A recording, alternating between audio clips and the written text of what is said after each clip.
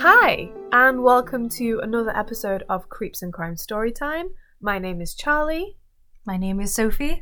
And we are two sisters. We love crime, we love creepy things, and we're going to be telling you a story today. Now, the last time that we talked, I said that I was going to be covering the case, most likely, of Susan Cox Powell. Yes. And Sophie was, you sound very formal news presenter today. I am ready. So she just was next to me like my co-anchor, yes.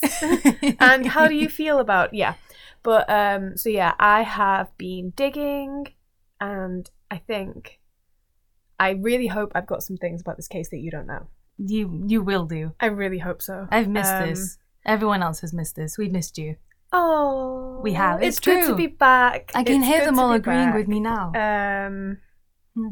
Yeah, so should we just get started right away? Yes. Let's go. So, our story today is going to be about Susan Cox Powell. Yes. Susan is the third daughter to Chuck and Judy Powell. And if that isn't the most wholesome mom and pop names you've ever heard, I don't know what to say. They are adorable. Chuck and Judy. Chuck. Judy. That is so cute. They just sound really cute and wholesome. Get in my pocket, because you're in my heart already. Is he a good dad? He's a good dad. He's a good dad. He's a fucking good dad. We love a good dad. Yeah. And she, by all accounts, is a great mom. Oh. A really good, wholesome, loving couple. Just amazing parents. I'm already lost. I'm only on the third line. From all accounts, she had a loving childhood, living first with her family in New Mexico, and then they all moved to Alaska together for a few years. Ooh. So they really traveled around. That's a good distance. So they went from one end to the other. Eventually, though, they settled in Washington State, where Susan grew up. Susan is described by almost everyone as being energetic, uplifting, and the kind of person who makes the best out of any situation. So the kind of person you really want to be like. I find and the kind of person you really want to be friends with. Naturally are always a good influence as well. Yeah, she's very much a good influence kind of person. Like, the more I got to know about Susan, the more I was like, wow, she does everything for a good reason. She is amazing. Yeah. She's amazing. Susan and her family are members of the Church of Jesus Christ of the Latter-day Saints, or Mormon. Ooh. And they are deeply devoted to their faith. Now, Susan grew up to be an incredible wife and mother. You know how some people are just supposed to be parents? Yes. Like, some people just have a thing where they know that's what they want and it's the most important thing in their whole life. Susan had that thing. Wow. And she had two sons who mean more to her than anything in the world. Now we have introduced Susan Cox, I want to draw attention to the other players in this story. The Powell family are made up of Steve and Terry Powell and their 5 children, Jenny, Josh, Johnny, Michael, and Alina. The couple were together for almost 20 years. Wow. They started dating and they got married in 1973. So it was very quick. They literally got to know each other and then bam, married. Okay. Which I find bonkers. I literally had the opposite of that. You did. Like, literally the opposite. You met and then lifetime. And then tumbleweeds. And then marriage. Poof. Married. Yeah. So... you're a wife now. I'm a wife now. And a wedding ring on. It took, It's gorgeous, guys. We're about to have our 16th anniversary in a few weeks, and we've only just got married. In a few weeks, timing. In a few months. Look, it's been a day. It has. The couple were together for almost 20 years. They started dating and got married in 1973, and their first child, Jenny, following shortly after they got married in 1974. Can I just wind back a bit? Yeah. Is Terry a woman's name? Yes. Because it sounds like a man's name. Terry can be a man's name, but this is Terry with an I. Oh, like an American Terry. This is American. I know. Yeah. So they had Jenny in 1974. So they got married in 1973. They started dating in 1973. They got married the same year, and then literally the next year they had a child. So this whole thing is just going super fast, and it didn't slow down because Josh, who's their eldest son, came after that in 1976, and then Johnny was born in 1977. So that's just a lot of it's a lot of huge life decisions made all in one go. It's a lot of pushing out. They had 5 years break between Johnny being born and Michael, who was born in 1982, and lastly Alina in 1985. And it turned out that 1985 would be quite an eventful year for the Powells. Ooh. So Terry and Steve found out that in 1985 they began to experience some marital difficulties. Uh-oh. Steve had been pulling himself further and further away from the Church of the Latter-day Saints, and Terry couldn't abide by it any longer. She was really religious. She was a woman of dedicated faith, and as her husband drifted away from the church, she drifted away from him. Do I know why he drifted away? Well. Oh. It's never good when you say that and you look at me like, oh yes. Well, we do know why. I know why, and you're about to know why. Oh fuck, guys. I know. I'm nervous now. So, it was around the time of their divorce when Terry found a journal that Steve had been keeping. Oh, tell me more. I am going to tell you more. Yeah. He was an avid writer. Lots of members of the Powell family journaled almost constantly about everything, and we'll get into journals later on because journals become a huge part of this kind case. of incredible. Yeah, and I don't mean... So this particular journal was not one of his usual daily diaries about what he ate for breakfast that day or what he thought of the new guy at work. No. This journal was much more personal. Oh. This book was filled with hundreds of handwritten pages obsessing over a mutual friend of the Powells, a married woman who has not been publicly identified. Oh. The journal was dated, and Terry could see that Steve had been writing in it for over 2 years. Oh, that is something to find out. Yeah.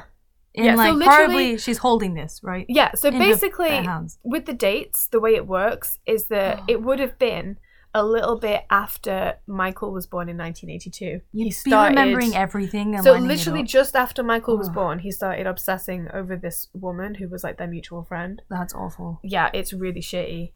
The detailed pages revealed how Steve had fantasies about the woman's husband dying in some way, and that if that were the case, Steve would take her as his extra wife.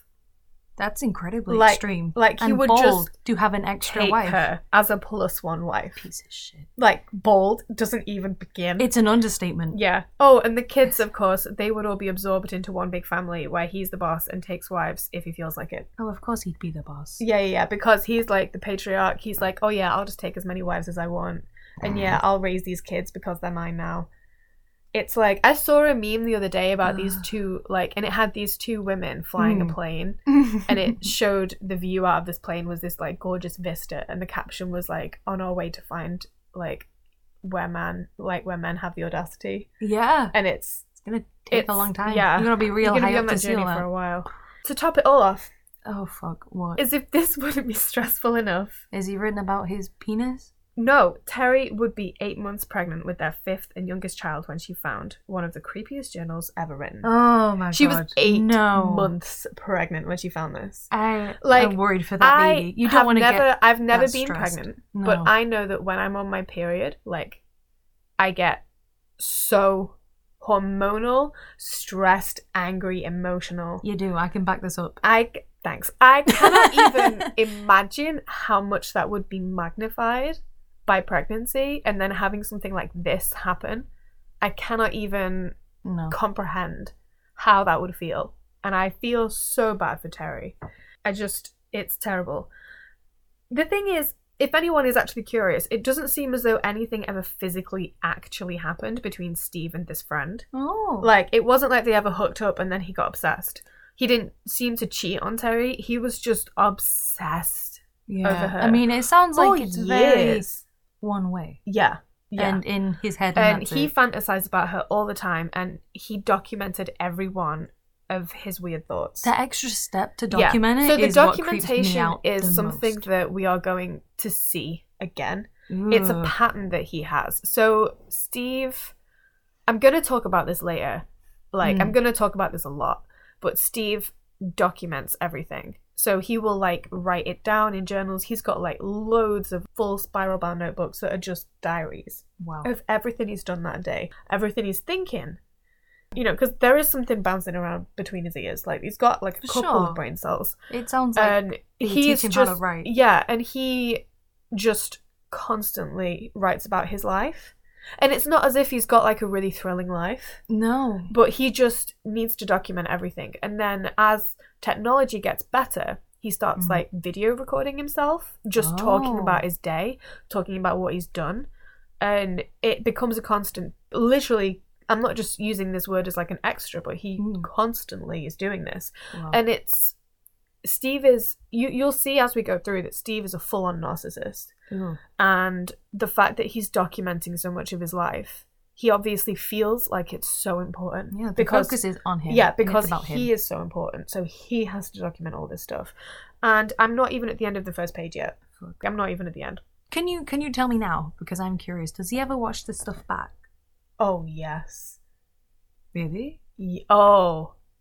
What if I just like knocked? I've knocked on a door here. You've knocked on a door. Oops. But Can whatever's inside is not ready to open the door yet. Oh fuck! I'm shaking the door. He is not ready. There's a handle, and there's a handle, and the door is locked right now. There's a sign. But you can hear there's like the deadbolt is like slowly. It's eating its way back, but it's not ready yet. Oh, you're gonna have to wait. Okay, you're gonna have to wait. I'll wait patiently. You will. Although I don't know if I want this. That door is gonna be. It's gonna be open. Like, why is it locked? That's always a red flag. If a door is locked. I'm gonna shuffle my pages. Oh shit! In anticipation. Right. Last paragraph of the first page. Let's get through this. Do it. There's 14 pages. We're fucked. So it was somewhere around this time that Steve began to exhibit inappropriate behaviour towards his eldest daughter, Jenny. No! Throw the whole man away.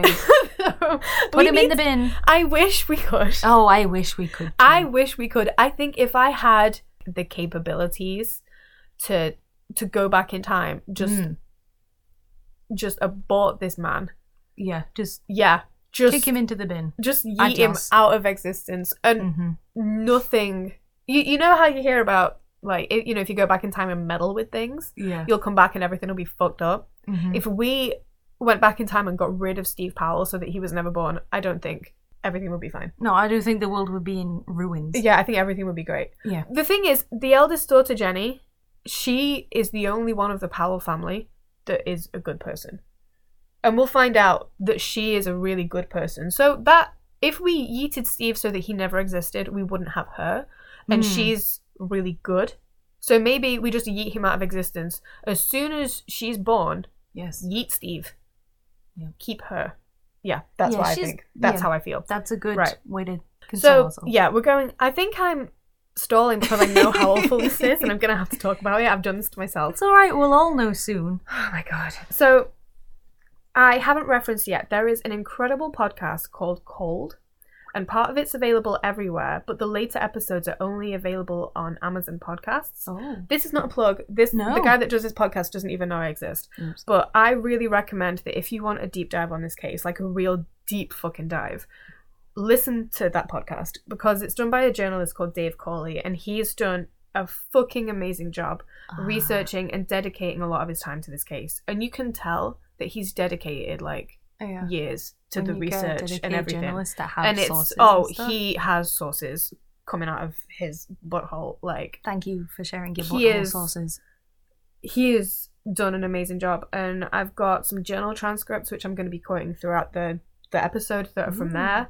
I've got those journal transcripts from Cold. I've got some from CNN. I've got some from a few different places, but like a lot of the information that's more specific and more niche is from Cold. So yeah, Dave Cawley did a fucking bang up job. Thank you, Dave. Thank you, Dave. If you ever hear this, you are wonderful, and I hope Senpai notices me.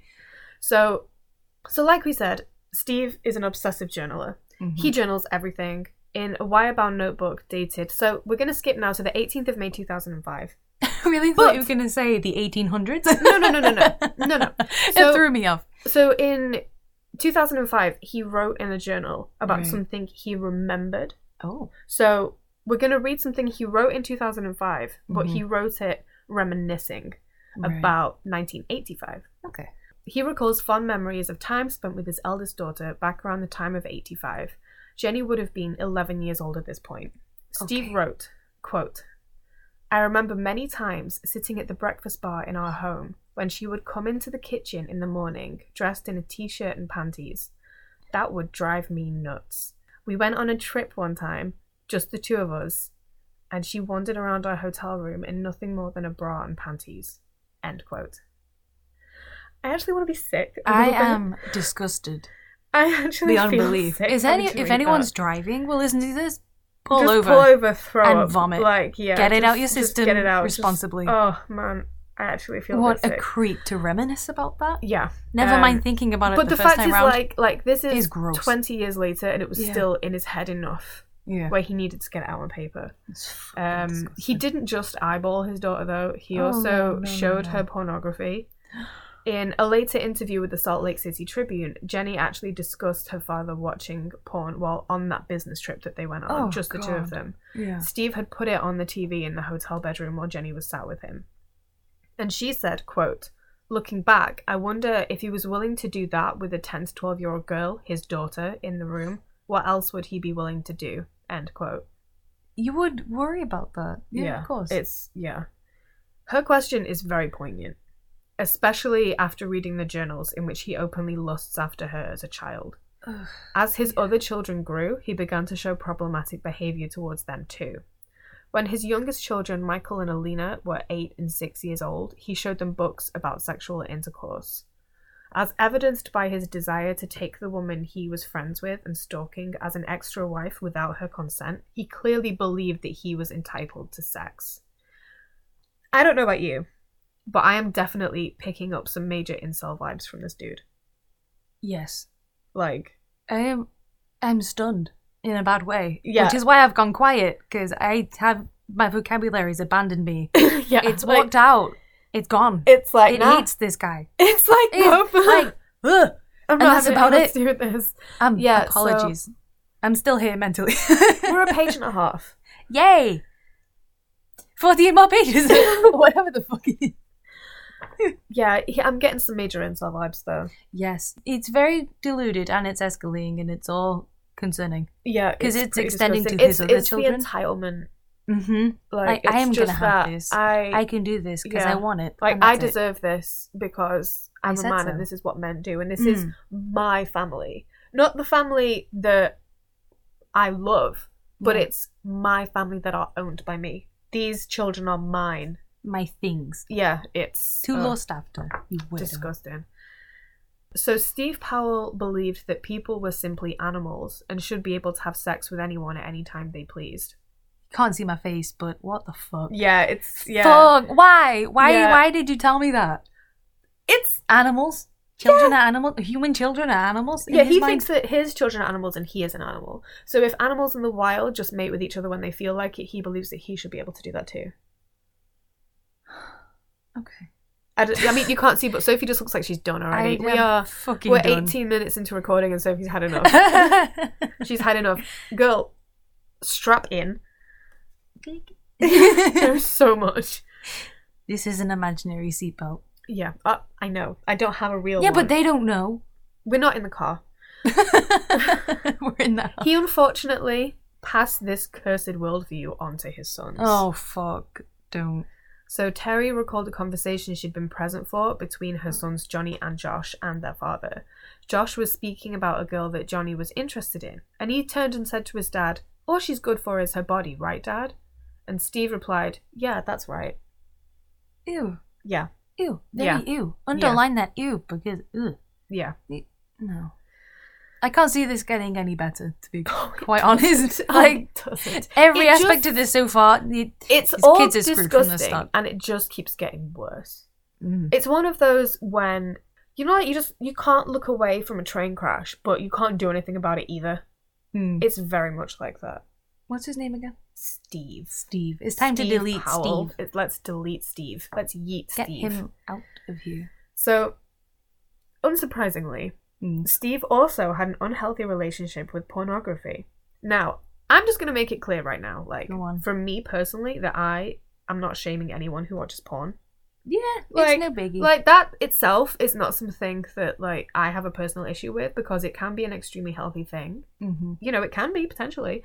But this was not it. Steve's obsession with porn is not a normal person's healthy enjoyment of porn. They're two completely different things. He was obsessed. He would watch it in front of his children. He would talk about it with his children, and it was enough of a constant thing in their house that it was just a present thing all the time. He was obsessed. In 1992, his wife Terry had enough of his shit and filed for divorce. Good. There was a bitter custody battle during which they both tried to make the other look as bad as possible. We imagine that this was quite easy for Terry to do, as her ex-husband is literally an animated sack of week-old garbage in human skin, but Steve fired back as best he could as well. In the divorce documents, Steve paints Terry as a religious fanatic and a witch. He tried to turn their children against their mother, telling them in the court that she, quote, had visions of evil spirits and visitations by spirits and came to really believe in them, end quote. I mean, I don't think that's quite so bad. Personally, being a witch, there's like worse things, like, I don't know, a porn-addicted pedo. Like, you could be that. Personally, also, I don't believe that for a minute. I don't believe that she was a religious fanatic, but I do believe that Steve Powell couldn't stand his wife empowering herself enough to leave him, and he made up a bunch of bullshit about her. Absolutely. I 1000% think that. I agree with that. However, Terry continued her truth rampage against Gross Steve. She detailed in court about his desires to take multiple wives, his ideas about people mating like animals, and his long-term fantasies about women who had no idea they were being watched. The couple were living separately from one another now, and in a 1993 court declaration, Terry revealed how she was worried about the welfare of her youngest child, Alina. After her visit to her dad's for Christmas in 1992, Terry found a porn magazine in the little girl's backpack. Oh, God. Don't tell me he hid it there so he could, like, get into the room. Is that what that is? Or is he like, you should read this? I'm going to go into it. Would you like to know? Fuck. I've just opened a door. You've opened a door. I've opened the fucking door. I mean, this is just the a lock little door. Fell off. Like, the lock fell off. I just touched it and it fell off in my hand. I didn't do that. Sorry, guys. Right. So, quote, when I asked Alina about it, this is what she said. I laid down upon my bed in my dad's room and felt something under my pillow. No. It was that magazine. I was upset when I saw what it was and didn't want anyone to see me with it, so I shoved it in my backpack. I hoped I could throw it away before anyone saw it. End quote. That is so sad. Alina would have been 7 years old at this point. That's traumatizing. Yeah. To a child. Oh, fully. 1000%. 7. Yeah. She was 7. That's tiny. That's tiny. She's a fucking baby. You're like 3 years 7, off, like, learning how to walk confidently. She's tiny. You only learned how to walk confidently when you were 4? Probably. Oh my god. I'm weird. Yeah. I'm delayed. Yeah, I was 2 weeks late. No, I meant in... You know what? Never mind. So, I'm just going to derail your thought for a moment. What was Steve doing with a porn magazine in her bed? He's a pedo. Yeah. That's what he was doing. So, also, he had a porn magazine in her bed. Yeah. And that bed was in his room. He was probably on that bed with it doing... Yeah. Oh, just... There's... incredibly immoral things. Yeah. There's a lot of questions here. And all the potential answers are horrible. I'm kind of glad a 7-year-old wouldn't have had the forethought to think, like, what condition is this bed in and why is it like this? I mean... It feels like it's used. Maybe, I mean, yeah, she wouldn't have known, she wouldn't have had the context to think of those things, but it definitely, she knew enough that it made her deeply uncomfortable. Yeah. And that is so tragic and sad. And I hate that. So, anyway, when Jennifer was 14 years old, she moved out to live with her mother. Jennifer has commented since then that her father had bizarre and cruel punishments that she wanted to escape from. For example, any children who wet the bed were then made to take baths in icy water, and he would pull her hair during arguments. Jennifer is the only one of the Powell children who has ever shown any independent thought, common sense, and decency. In my opinion, the rest of them are brainwashed and don't have any empathy for anyone outside of the Powell family. That word was on the edge of my tongue. Yeah. Brainwashed completely. Like, they are all brainwashed. I think it's a tough one because I think if these people, if these children didn't have Steve as their dad, I think they all would have grown up totally differently and totally normally. Yeah. However, there comes a point, like, when you're an adult and you can think for yourself, you need to make the right choices. You do. Admittedly, that's incredibly difficult to do if you've only ever been taught the wrong things. But Jennifer did it. She did. And if Jennifer could do it, then I just wish the rest of them were able to do it as well. Yeah. Because they didn't. They did not. Do we find that out? Yes. Yes. Oh, yeah. Oh, yes. So in 1994, Jennifer married her husband, Kurt Graves, in Portland, Oregon. There is a big LDS temple there, and it's also 147 miles away from Puyallup and her dad. She told her father not to attend the reception as she was too good for his crap. but he showed up anyway. After this stunt, the pair moved to Utah, which is 912 miles away from Puyallup and a 13-hour drive. He's going to drive that, isn't he? But that says a lot. It the does. Fact that she moved almost 1,000 miles away. And moving isn't cheap either. It's not cheap. It's not easy. It takes a lot of resources to be able to move. Yeah. But yeah, she did it. His eldest son, Josh, is the polar opposite of Jennifer. Wow. Where she is open-minded enough to discuss the shitty way that her father treated them and his obvious abhorrent attitudes towards sex, Josh is not. This is obvious in his comments about women as a young boy, as detailed by his mother, and he always denied that Steve had behaved inappropriately in any way. While all of the Powell offspring are interesting, yes, and pop up during the story, it's Josh that we're going to be focusing our gaze on. Okay. So taking a closer look at the 1993 court documents in the divorce proceedings, Terry detailed how Josh had a lot of problems that she believed stemmed from the unhealthy way that Steve treated his sons. In 1989, when Josh was only 13 years old, he threatened his mother with a butcher knife. My jaw dropped. Yeah, you're in like, complete silence. I was like, Sophie what the was fuck? very quiet and her mouth actually just opened. It just like yeah. So Terry had asked her barely teenage son to do the dishes after dinner. Yeah. And later wrote of the incident, quote, "I felt extreme fear when Josh made a veiled threat at me with a butcher knife in his hand. His demeanor was menacing for a moment as he said, 'Don't push it, Mom.' I was terrified and left the room to go downstairs." End quote. Did his dad put him in an ice bath? No, I think that was fine. Yeah, probably. Yeah, because, I mean, it's only just, like, you know, a woman, and it's fine. The person that you've made this family with? Yeah, it's fine. So, in addition to these alarming accounts, he does tick one of the old serial killer boxes as a child. So, do you know what the McDonald's triad is? No.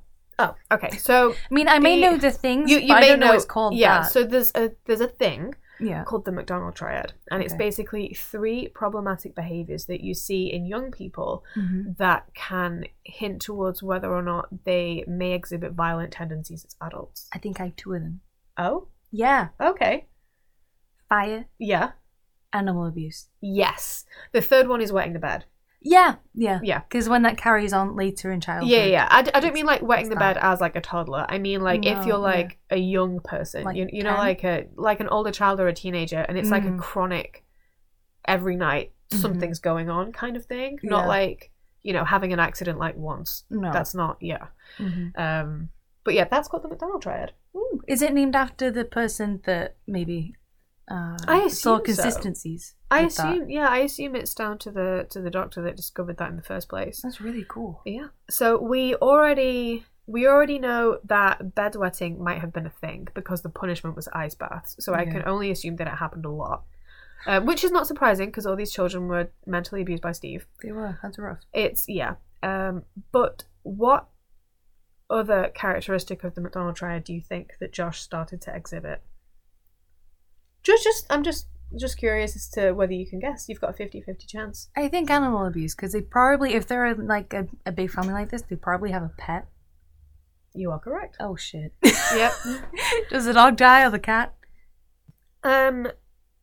Terry also details in these documents how her eldest son killed Alina's pet gerbils.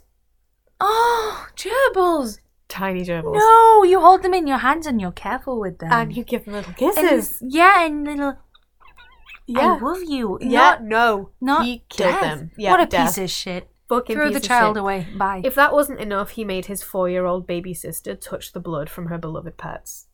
That's awful. It's fucking disgusting. When me and Charlie were tiny and we had hamsters, oh my god, which even smaller than gerbils, babies. When they passed, our dad had us put them in boxes, but it was teaching us healthily even about death and how it happens to all animals, but it was with respect. Oh yeah, a lot of respect. And we gave them little funerals. Little boxes, and we put little flowers. And we drew on the boxes. Yeah. Do you remember? Yeah, I do. Yeah. And it was very important. And it was responsible. But yeah, not this guy. Is completely fucked. Yeah, completely. No, how dare it wasn't he? only his mother who revealed this troubling past, because Jenny also attested to his animal abuse. She said, quote, Josh, for some reason, had pleasure in killing small animals. We had multiple sets of gerbils growing up, and he, for some reason, enjoyed killing the little babies. End quote.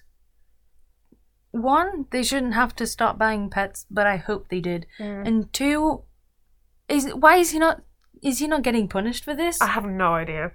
If this was my kid, I'm sorry, he would be smack silly. What you been killing? God. Don't kill other things. I'm pretty sure that, like... Don't do it. I'm pretty sure that, like, Steve did smack him silly a lot, like... But...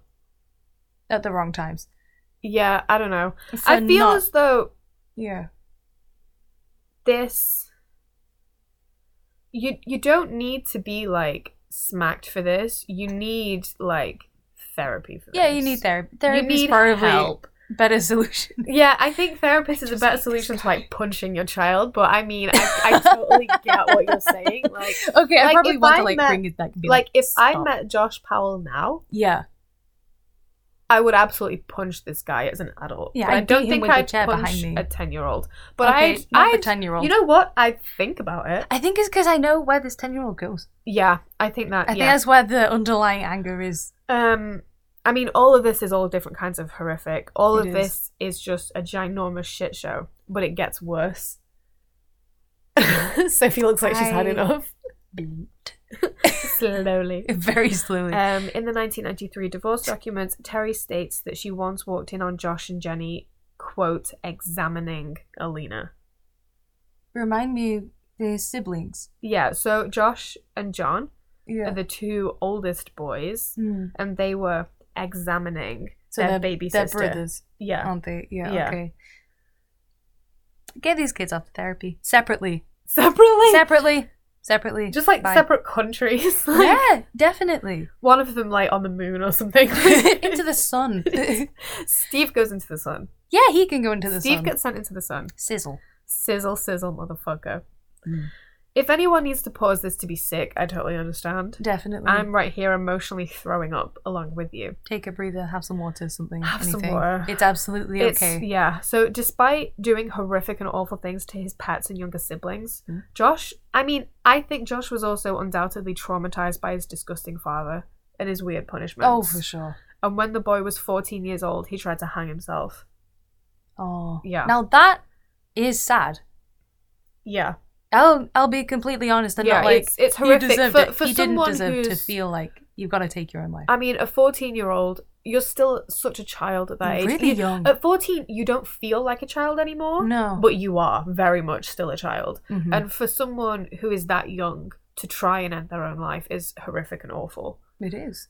He survived, obviously, with a rope burn on his neck. And this was the point that Terry had had enough and made him get counselling. Yay! Which was a fantastic idea, but kind of a little bit too late. And I don't think it lasted long anyway, because Josh didn't do anything he didn't want to do.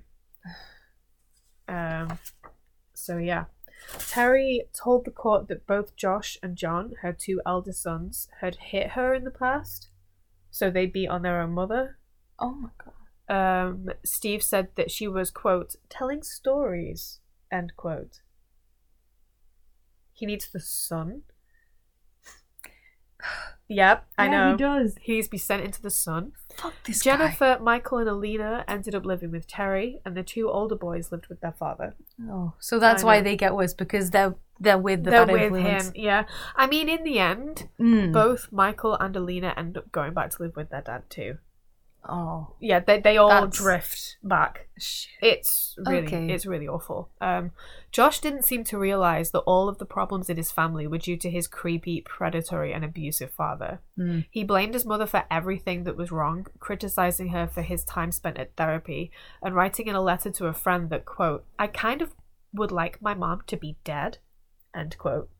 Wow. Okay, I can understand his perspective on that, because he's probably very used to his dad encouraging that and behaving the same way. So for that for him makes life easier, and then it becomes a default. Yeah. And you become so immersed in that with a young brain. Yeah, absolutely. His brain is so malleable right now and impressionable. And he's seeing Steve get away with all of this. Exactly. And having so much like authority and power. Josh is like, yeah, I want that too. And as the kids are getting older, just going for it. Technology's getting more advanced, probably. I'm not sure what year this is in now. This is 1993. 93. Yeah, okay, so... yeah. Oh, we're going to go there. Walkmans are out. Walkmans are out. Are they? So, probably. Yeah. Probably. So Josh mirrored Gross Steve's weird obsession with cataloguing everything he did in a day and how he felt about it. He started this habit by writing journals and then moved on to audio and video diaries. Oh! Yeah. So this is a territory that his dad also moved into, but we will get to that later. Oh, we will get to that later. We don't have a choice, guys. We are getting to that later. You guys do not have a choice. We are getting to that later. Oh, get a sick bucket Don't look ready. forward to it. Don't eat before it. Don't eat before it. I'm not going to. Awful. Something, however, that is interesting to note about a lot of these recordings is that they're all about him. I'm not shocked. Obviously, it's his recordings. It's his, like when you write a diary, you're kind of writing about what you've done, how you feel about things. It's a lot of self-reflection. Exactly. So that part of that makes sense. But he doesn't seem to ever wonder about what other people want or think. He doesn't really even talk much about other people apart from being creepy. He thinks he's really fucking special, and he thinks that he's better than everyone else. And Dave Cawley, the man behind the Cold series, sat down with Matt Woolley, who's a bit of a psychology expert. Ooh. And the discussion about his narcissism and self-aggrandizing was super interesting in relation to these journals. I was going to say, this is actually interesting. Yeah. And I really recommend, again, I cannot recommend enough that if you are interested in this case and these fucking collection of horrible weirdos, listen to it, because there's so much. Yeah. It's so detailed and so deep, and it's fascinating in like a horrible way. Yeah. But fascinating nonetheless. One of these audio journals, and honestly probably a lot more than just one, let's be honest, has Josh discussing his troubles finding a girlfriend. This was recorded in December 2000 when Josh was 24 years old. Quote. Quote. Shut up. Stop laughing at Josh and let me quote. I sometimes have difficulty finding girls who are willing to return my phone calls, go out with me. Don't laugh. Sorry.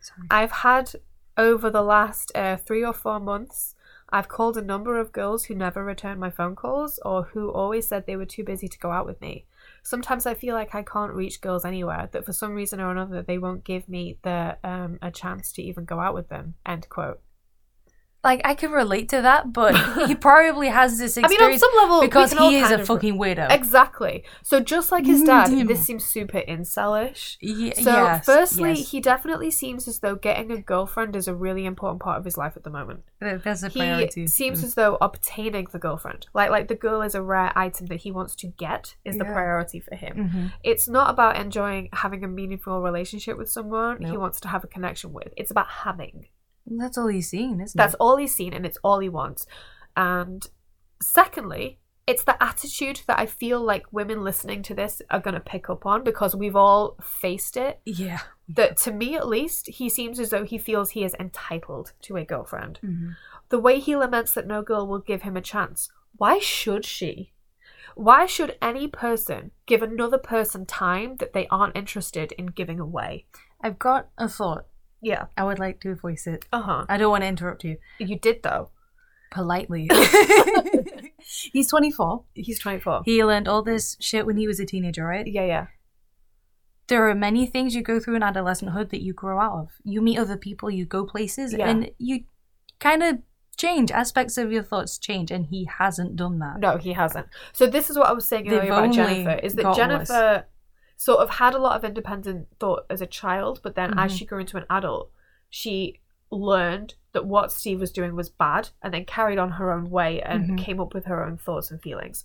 Josh never did that. Yeah. He saw what Steve was doing, he liked it, and then he stayed with it. And all the way through his adolescence, him becoming like a young adult, and now he's in his 20s, and he is still like, yeah, that's right, I like that, that's the direction I want my life to go in. It benefits me, I'll do it. It benefits me, I'll do it. Exactly.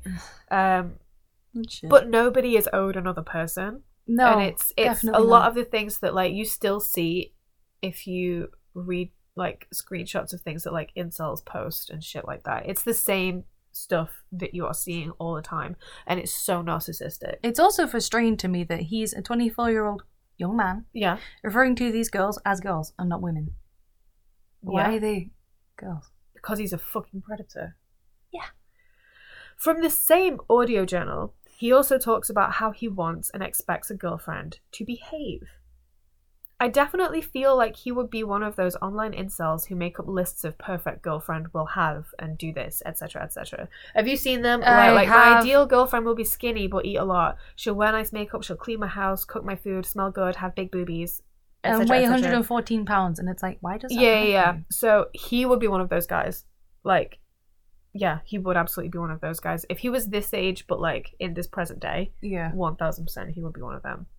Anyway, sorry, I'm going off on a big incel rant. I hate incels. When it comes to how he wants to be treated, he says the following, quote, I was feeling like I might have too difficult a time finding someone who will treat me the way I want to be treated. I do need to be treated well. That's probably one of the most important considerations in relationships, end quote. You know, I think I can compromise on that. I'd put him in the bin. Put him in the bin, yeah. That's where you going. So, according to Josh Powell, him being treated well is one of the most important things in a relationship. Well, as a general statement, you do want to be treated well in a relationship. Yeah, but the way he describes what well is... I mean, you don't know what he thinks well is. It's not going to be... It's not going to be good. No, it's not. No, don't give me that shit. But yeah, the fact that how he wants to be treated is one of the most important things in a relationship. It's just, I mean, it says everything you need to know about him. It shouldn't be centered around it. Is that upside down? Look, I tried putting it on both sides. One of them was upside down, but it's fine. Anyway, he really is like a horrid little miniature version of his gross dad. Oh, shit. But according to Josh Powell, what is being treated well? So you got to my question before I got there. I am so sorry. No, it's fine because it was a nice little segue. Big brains. Unfortunately, Susan Cox ticked all the boxes for him. And we're going to find out why. But before we do, we're going to look into another girl that Josh dated. A girl that came before Susan Cox. Almost 3 years before he met his future wife and his future victim, he met Catherine Terry. I don't think I know this. No, I don't think you do either. I don't recognize that name. No, well, you're going to. I hope she's okay. She's okay. Good, she escaped him. That's fine. It brings a lot of comfort. So Catherine had also grown up in the Church of the Latter-day Saints and lived with her family in Spokane, Washington. Is it Spokane or Spokane? Let's see. There. Ooh, Spokane. Like propane. I want to set this guy alight, okay? I think I've heard it said like Spokane.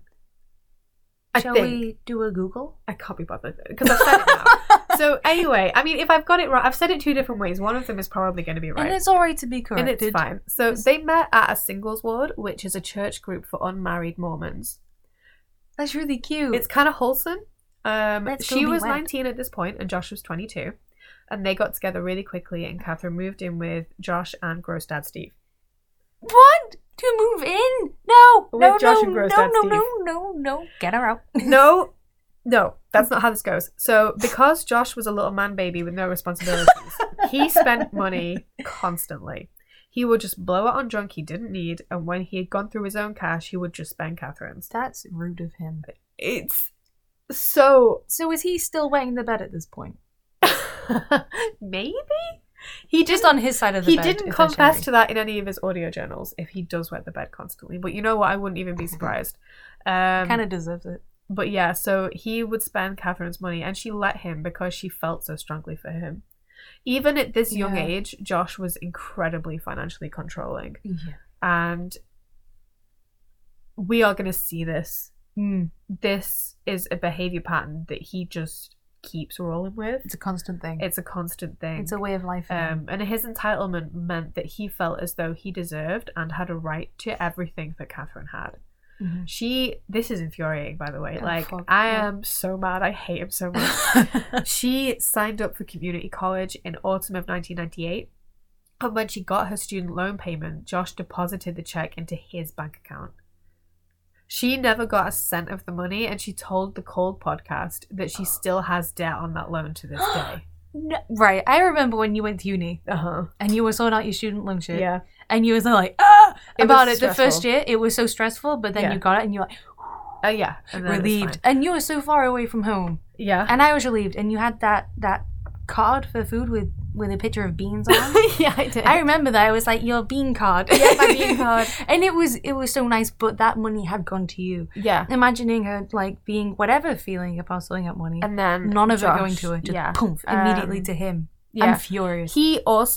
Fucking furious. He also cashed every one of her paychecks from her part-time job into his account. Fuck this guy. Absolutely not. I hate him so much. Whenever I get a mortgage somewhere, I'm having it all in my name. I don't care who. Yeah, obviously. It's my house. It's my fucking house. Well, yeah, no. Don't ever put anyone else's name on. I don't trust anyone. But I mean, like, it's not like we do checks anymore. That's true. So that's okay. So Josh, like his dad, was super into computers and technology. He loved having computers, but he didn't want anyone else that he was dating to have one. This is never a good sign. No, it's not good. He would only allow Catherine to use his computer to send a couple of emails, and he always made sure to read what she was typing before she sent it. While they were dating, her uncle passed away, and Josh would not allow her to attend to.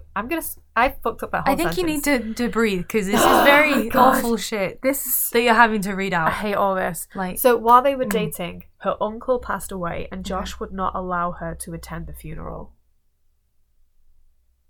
He needs a funeral quickly. He needs a funeral. So fucking help me God. Oh my God. She managed to escape in March of 1999 after visiting friends in Utah and then just not coming back. Oh. Fucking bravo, Catherine. I'm proud of you, because it's so difficult to leave a relationship like that. But but she fucking did it. And based on what happened to Susan later on, this was probably the best decision she ever made in her life. Mm-hmm. Yeah. But Josh wasn't put off his desire to have a girlfriend. He attended some social events in his quest to find one.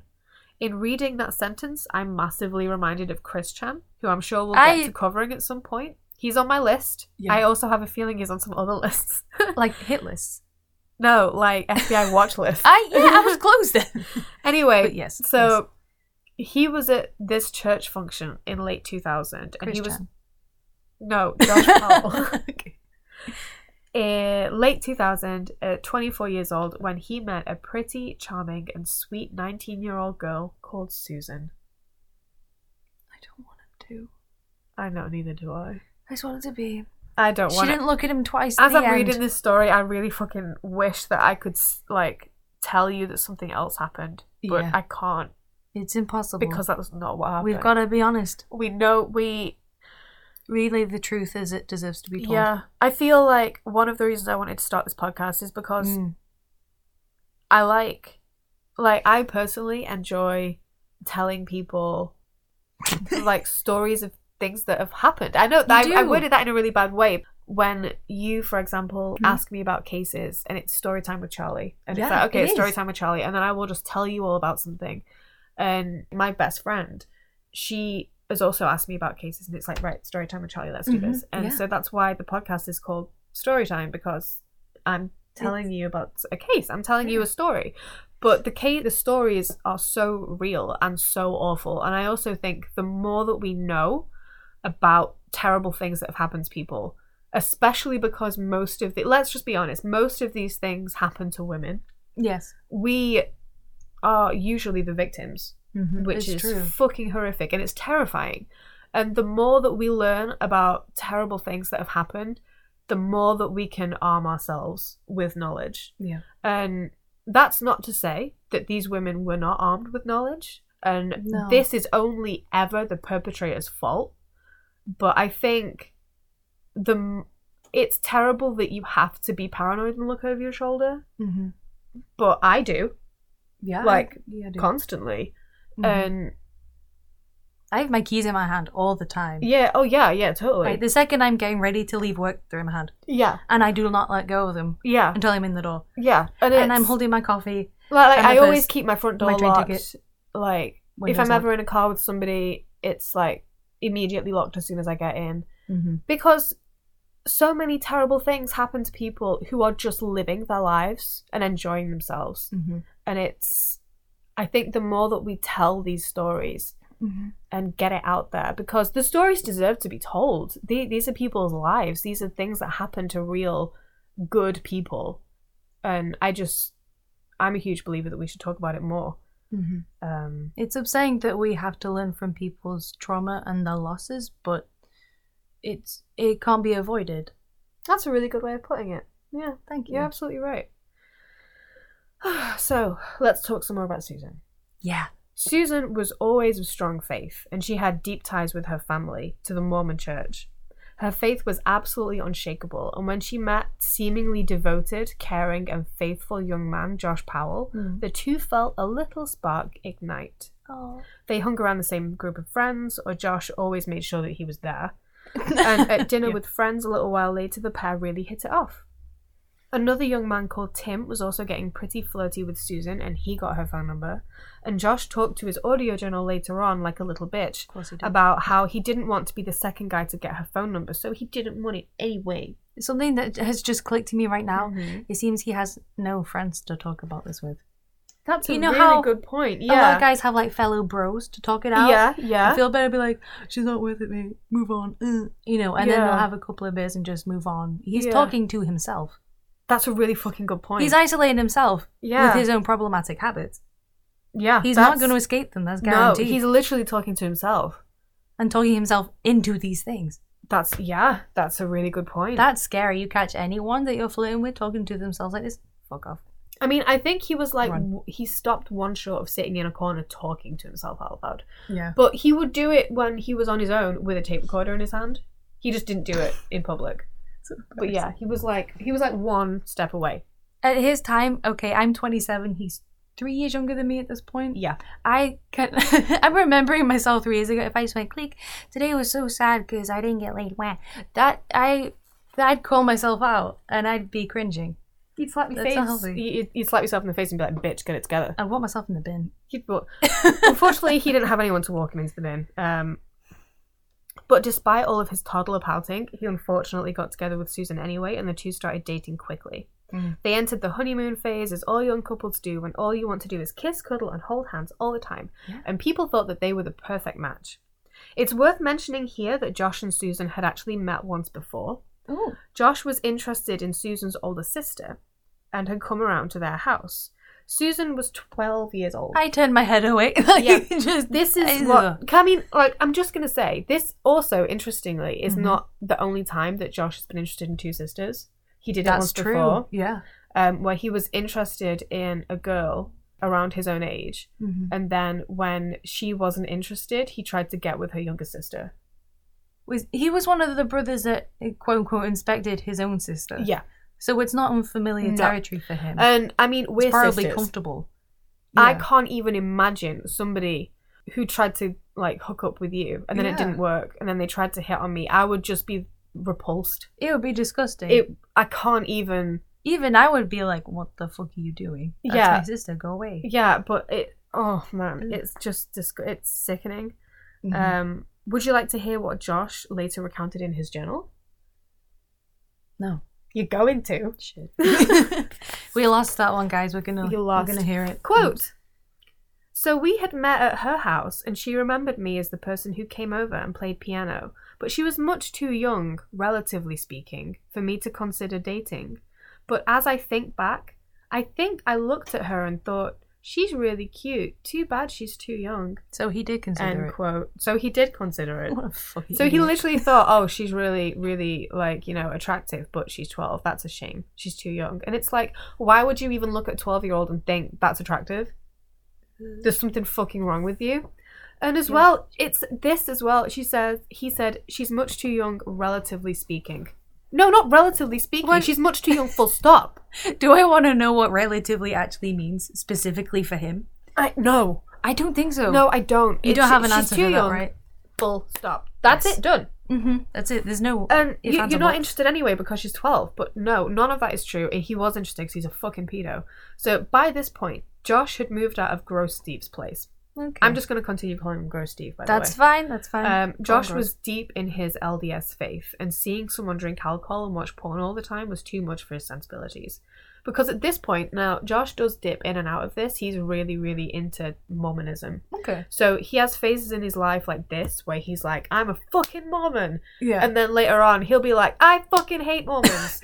Remind me real quick, do Mormons, I can't remember which kind of branch this may be, they don't have intercourse before marriage? Do they?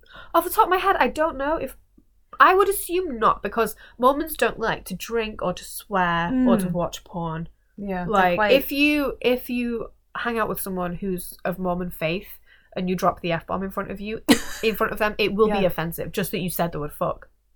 I'm trying to remember in the Jodi Arias case. Yeah. Was that Mormonism? Yes. Because they were sleeping together. Yeah, and they weren't supposed to. Yeah, so anything, basically all the good stuff. Yeah. They don't want to do it.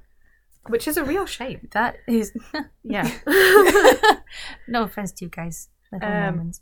But, I mean, if that's valid. And if you believe it and if it are completely okay with it. Yeah, and if you're doing stuff or not doing things and it makes you happy, you keep doing whatever makes you happy, man. Life is too short. But basically, like, Josh being around Gross Steve, who had decided that he didn't want to be a Mormon anymore and he was going to watch porn in front of his children and drink and swear.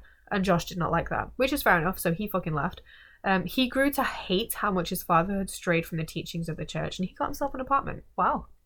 Which is, I think, the only self-reliant thing he ever did in his life. It sounds like it. That, isolated, is like, good choice. A very brief time period. That's the only good choice he ever seemed to make.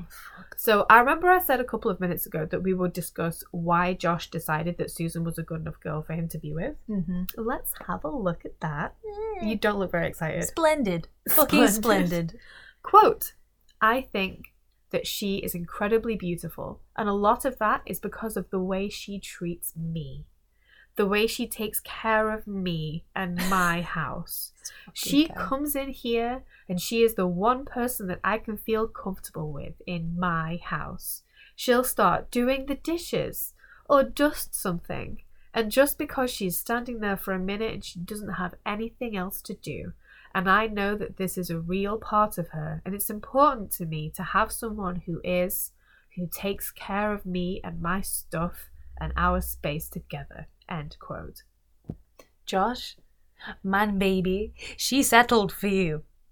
She's gorgeous. We're obviously going to put pictures of Susan on our Instagram page. Mm-hmm. She is so fucking beautiful. She compromised with this peanut head. And it's like, I don't know what she saw in him. I don't know what about him attracted her. Must have been... These people can be quite manipulative and really throw on charm. Incredibly. And it hooks on people. Incredibly. But then the way he talks in his journals, it's so hard to imagine him being smooth.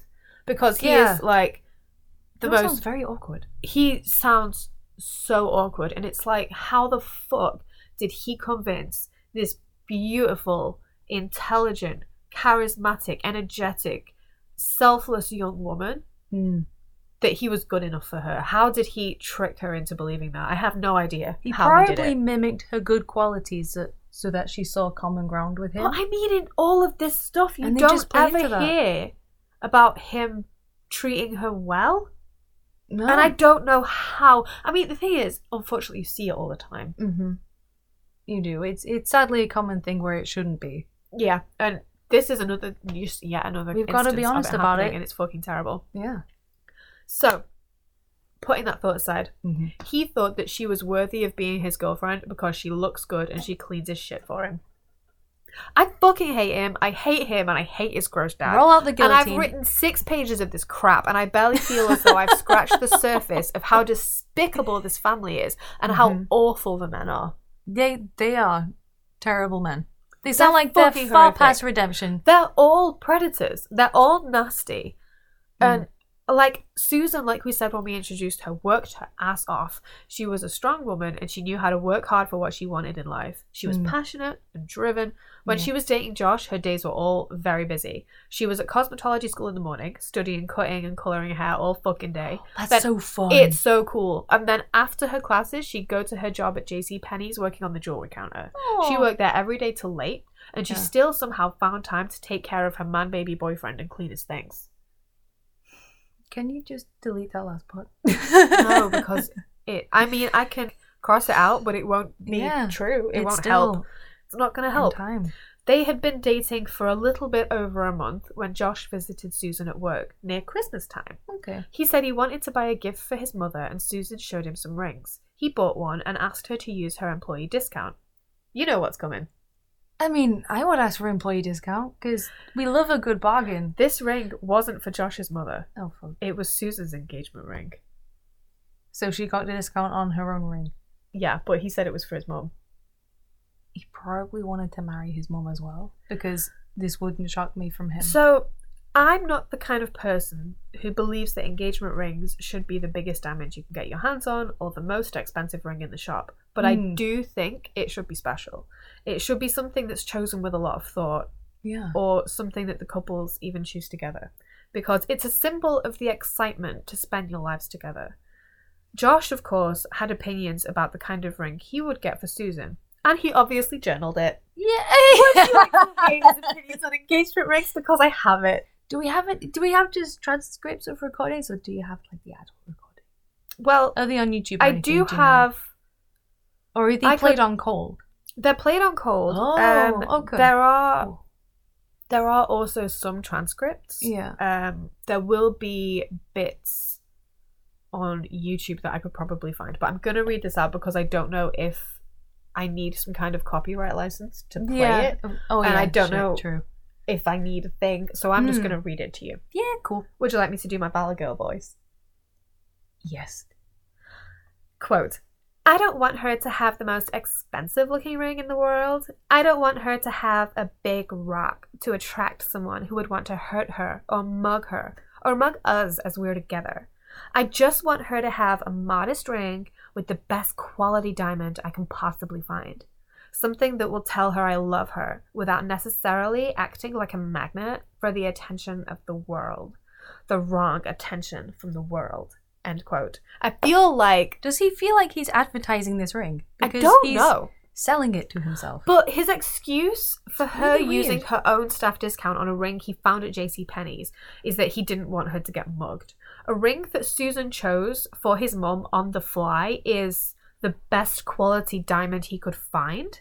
Really? He could find. You didn't go fucking look. You didn't look. Because you didn't give yourself time to look. You rushed into this. Shitty, and it's really shitty. It's embarrassing. Do you have like any tiny brief time to talk about the birth of your engagement ring? The birth of my engagement ring? Like the story of my engagement ring? Yeah. Like what do you want to know? Because it's born out of a genuine proposal. Yeah, so that's my engagement ring is really pretty and I like it very much. Fucking gorgeous. And David told me like afterwards that he really, really thought about it a lot. And he did tell me that actually he wanted a more expensive one, but he couldn't afford it and he felt really bad about it. Humble man. And I told him that because I mean, it's not, I've seen a lot of girls' engagement rings with like fancier diamonds and like more of them and huge ones, and it's like, but I like this one. It's because really, really dainty. Chose it for me. He did. And I know how much thought he put into it, and I know how much time he spent looking for it. And because he wanted it to be a secret, he couldn't ask anyone for advice, so he literally just had to like try and figure it out. How much time did he spend looking for it? It was like months. Months. He put months into that. Yeah, because he knew what he wanted to do. And have you with him for the rest of his life. Yeah. He didn't do any of this crap. No. Because he's a genuine guy. He's been like... I just wish that big brother none for of a this long happened time. to Susan. Same. I just hate that all this happened to her. It's fucking terrible. Like, no one ever deserves it, but she really doesn't deserve it. But this is what I mean. Like, why is it always the really good people that this happens to? I mean, I suppose actually this kind of stuff must happen to like awful abusive crackheads all the time, but nobody cares enough to tell stories about it. Yeah. But, you know, this shouldn't have happened to Susan anyway because she was way too good for it. Would you like to hear about the actual proposal? Go for it. You look like you don't want to hear about it. I I look like I have to hear about it. You do have to hear about it. I'm used to it now, guys. Let's go. We do. So, the actual proposal itself is nothing short of cringy as fuck. Brace your butts, guys. Once again, we know so much about this due to Dave Corley's fantastic work on the Call podcast. I promise this is not a plug. He doesn't know I exist. I didn't know but he had access to lots of video diaries that were going on in question. Because, of course, Josh recorded the proposal on his gross dad's camcorder. Yeah. Oh, yeah. Sorry, yeah. I just broke. I haven't been privileged enough to actually watch it. Oh. But, like, there's transcripts, there's descriptions, there's everything. Do you think one day, if we ever got to, like, video call with Dave, he could play it for us? Mate, I have no idea. That would be so cool. I have no idea. I'm wondering... Maybe I should send him a message and just tell him he's amazing. If he has, like, the allowance of copyright have it, I don't know. Then maybe we can just witness it being played. I would like to witness it being played. Yeah, exactly. Dave Corley, if you ever realize that I exist as a human being, please, if you ever are aware that we exist as human beings, please play us this video because I mean, maybe once you've heard about it, you're not going to want to watch it. Maybe not, but you know, if we tell us a true crime. Yeah. True is the underlying word. Yeah. Right. Stop stalling. I'm going to tell you what happened. Oh, she got me. Josh blindfolded his beautiful young girlfriend with a t-shirt. Classy. Okay. Sophie just had an aneurysm. I just fucking... Not even an actual blindfold. A t-shirt. Yeah. It was a t-shirt. A square thing. Yeah. Round and narrow part of your face. I just wonder, like, whether or not it was, like, from the clean or the dirty washing pile. Like, I don't know. A JC Penney shirt? Mate. So he blindfolded her with a t-shirt. Clearly nothing is too good for Susan. He led her into a room where a vase of white roses was presented, along with a large picture of the Latter-day Saints temple in Portland. So this is the temple where many Mormons from around the area gathered to get married. So having the drawing there was a big hint. It's interesting to note, though, that he bought this drawing of the temple while he lived with his ex, Catherine Terry. So the one that escaped. Yeah. Ooh, okay. So perhaps he was planning on proposing to her with this. Maybe. Aside from the recycled props, he had a hymn playing on a tape player, and he got Susan to sit down and read a passage from Mormon scripture before he made her read a poem that he wrote when he was 18. Was she still blindfolded and having to read? No, I think at this point he'd taken the blindfold off. He made her read a passage from the Book of Mormon, and then he made her read a poem that he wrote when he was 18.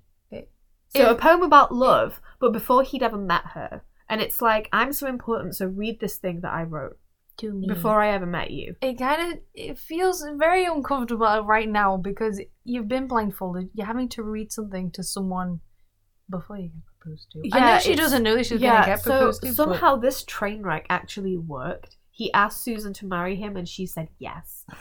And it makes me so fucking angry to see photos and videos of Susan from this time period, and she looks so young and innocent and passionate. And she's naive, and she thinks that she's in love with this piece of shit. And it happens all the time, and it makes me so fucking mad. And, so in this story, I feel like I identify with Jennifer Graves, who is Josh's older sister. Right. When she got married, she changed her name. Because I fucking would if I was related to those pieces of shit. Get rid of that name. I feel like as a big sister myself, watching out for your younger siblings and trying to see past all the dumb shit they do, no offense. Nah, thumbs up from me. True. And she is trying to do that at this point. Yeah. So she's looking at Josh and she's seeing all the crap that he's done. And she's trying to see past it, to the potential. Yeah. Things have been unhealthy at home, but she can see that Josh has found an amazing woman who cares about him. And she really thinks that this could be a turning point in his life where he becomes a better person. Yeah. And she said, quote, "Maybe he'll be all right. He'll be all right because he's got her now, and he'll want to improve for her. What guy doesn't want to put forth the effort and improve and be the best he can be for an awesome woman? And Susan was great," end quote. Unfortunately, Jennifer was wrong about her brother. He started using her money to improve his multiple computers, as he put it, because he, quote, "needed them to live." Obviously, he ran out of his own money, and Susan's hard-earned wages was something that he was entitled to. Okay then, well, we'll get the next train. There's one at, like, 3 o'clock. Will that be okay? Yeah. Okay then. Oh my gosh. I'm so sorry. Oh my god. Lol. Right, okay. So the pair got married in the same Portland, Oregon temple that Jennifer had married Kirk in. Josh was determined to have his dad present at the wedding because he hadn't been invited to the ceremony for his sister. Okay. But the Mormon church had a hilarious way of fucking over gross Steve. Oh, okay. So it turns out that to enter the Mormon temple, you need to be a really good Mormon. Yeah. Good on them. Yeah. You can't just fuck around drinking and wanking all day. No. They didn't let Steve in. Mm-hmm. The only one of Josh's family that was allowed inside was Jennifer. Wow. She was the only decent one, and they wouldn't fucking let any of the others in. This isn't a slam to the church, but churches are gossipy. Oh, so it will have been. Oh yeah. It will have been because all over the place. Because Steve and Terry had this great Mormon marriage to start with, and then he went off the fucking rails. They would have been gossiping like fucking crazy. It would have been the talk of the temple. Yes. And so he was not allowed in. They were like, "Fuck no, get out." Jennifer obviously wanted to see her brother get married, but unfortunately her children weren't allowed inside because they were too young. No kids in the temple. Okay. So she had to leave them outside with gross Steve. No. Now, in a normal family, or even in a barely functioning family, leaving your young children to sit with their granddad at a church function wouldn't be something that you'd worry about. Typically sounds normal. But oh no, not here. Jennifer later said that she actually said prayers for her kids before she left them with him, for what was only going to be a short period of time. That's how much she worried about her children around her dad. That sinks my heart. The fact that she had to even... The fact that even came into her head shows how disgusting and predatory Steve Powell actually is. Yeah. The wedding came and went, and 8 months into the romantic bliss that is the honeymoon period, the couple were evicted because Josh couldn't manage his money like an adult, and they moved in with gross Steve. Did Josh have a job of any kind at this point? Do you know? Or is he still like? So Josh, we're gonna talk about this. Obviously, we're going to talk about this. But Josh sort of flitted from job to job a lot. So at this point, if he got evicted, I'm assuming this is probably one of the in-between periods where he didn't have a job. Okay. Because he's terrible. He is. So gross Steve didn't have a very big house, and Michael and John were already living there with him, and there weren't enough bedrooms for them to have one each. They made kind of like a barrier in the living room with bedsheets hanging up where Josh and Susan slept. So it's kind of like this that we have right now. So to record this, I know a lot of people say to record in like a closet or if you have like a walk-in wardrobe. Unfortunately, I don't have a walk-in wardrobe. So we're sat, there's a sofa in the spare bedroom in the smallest room, and we've got a vacuum cleaner and a folding chair behind us, and we've draped a sheet over the sofa and us and the folding chair and the Hoover. So it's kind of like a little pillow fort. It's a very ad hoc toddler tent. Yeah, so it's like it's like a bed sheet pillow fort basically. And this is how we record. So the audio is good because the audio in the first episode was fucking horrific. And since we've been doing the makeshift tent, the audio is much better. But this was kind of similar to the living situation that Josh and Susan had with Steve. I couldn't live like this. It wasn't like a tent like this. It was more like It sounds like a vertical tent. It was like a little wall, but it was made out of bed sheets. Yeah. Oh my god. It meant that they didn't have any privacy at all, and it was such a weird arrangement because they're newlyweds. It's a really bizarre. There's no privacy there at all. And you add to this the fact that Steve is constantly filming. Oh, fuck. You can see where we're going. And oh wow, was Steve excited to have a beautiful woman around his house. That he owned, right? Probably? Yeah. Oh, yeah. He owned that house. He owned everything in it. As a matter of fact, he actually spoke on video about how excited he was to have a beautiful woman around his house. It's very Christian. I've got a quote for you here, and as usual, it's disgusting. Literally everything he says is disgusting, so it's really not that hard. Okay. Steve Powell. So anyway, we just don't get too many any women around here. So Susan says, "I'm it." Steve says, "You're it, so you get the full treatment." Susan says, "From head to toe," and Steve says, "Mm-hmm."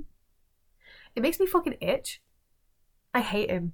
I don't think she would have said that. No. This is a transcript from a video. Did she actually say that? Yeah, it's the video. And he can't understand jokes. Because she wouldn't have said that in like a saucy way. No, this is what I mean. So that would have been a joke. This, like, Susan is one of those people who just gets along with everyone naturally. She will just, like she was training to become a cosmetologist. Hairdressers can do that. Yeah. They can ooze conversation in ways that we cannot. No. And Susan could just ooze conversation, and she just chatted to people. And I think as well, Susan at this point, she's very naive, and I think at this point, the way that she was raised with the church, with like love and everything, I think at this point in her life, she's assuming that everyone else has the same good intentions that she does. Yeah, absolutely. So when Steve says this, she might get that little feeling going off that like, I don't know about this. Yeah. But I think her sense of everything is right in the world is overriding that manually. Yeah. So as we said before, Steve would journal constantly. So just like Josh, he would note down literally every insignificant thing he did that day. It must have taken him fucking hours. Yeah. He also recorded himself a lot with his video camera. Like, he recorded everything in the house, but he literally recorded himself a lot. Does he have a job? Because it sounds like he has a lot of spare time. He does have a job, and I can't remember what it is. Oh. But I don't care what it is. It's not important, and I don't care. Okay. It's amazing, though, for how such an ugly dude, he really loved himself a lot. I know that beauty's only skin deep, and you don't judge a book by its cover, and so on and so on. And ugly shaming people is bad. Yeah. But he's an ugly dude. He looks creepy. He looks like a fucking pedo. And 100%, if you just pull back the layers underneath, it's literally just poop in human shape. Like, it's poop.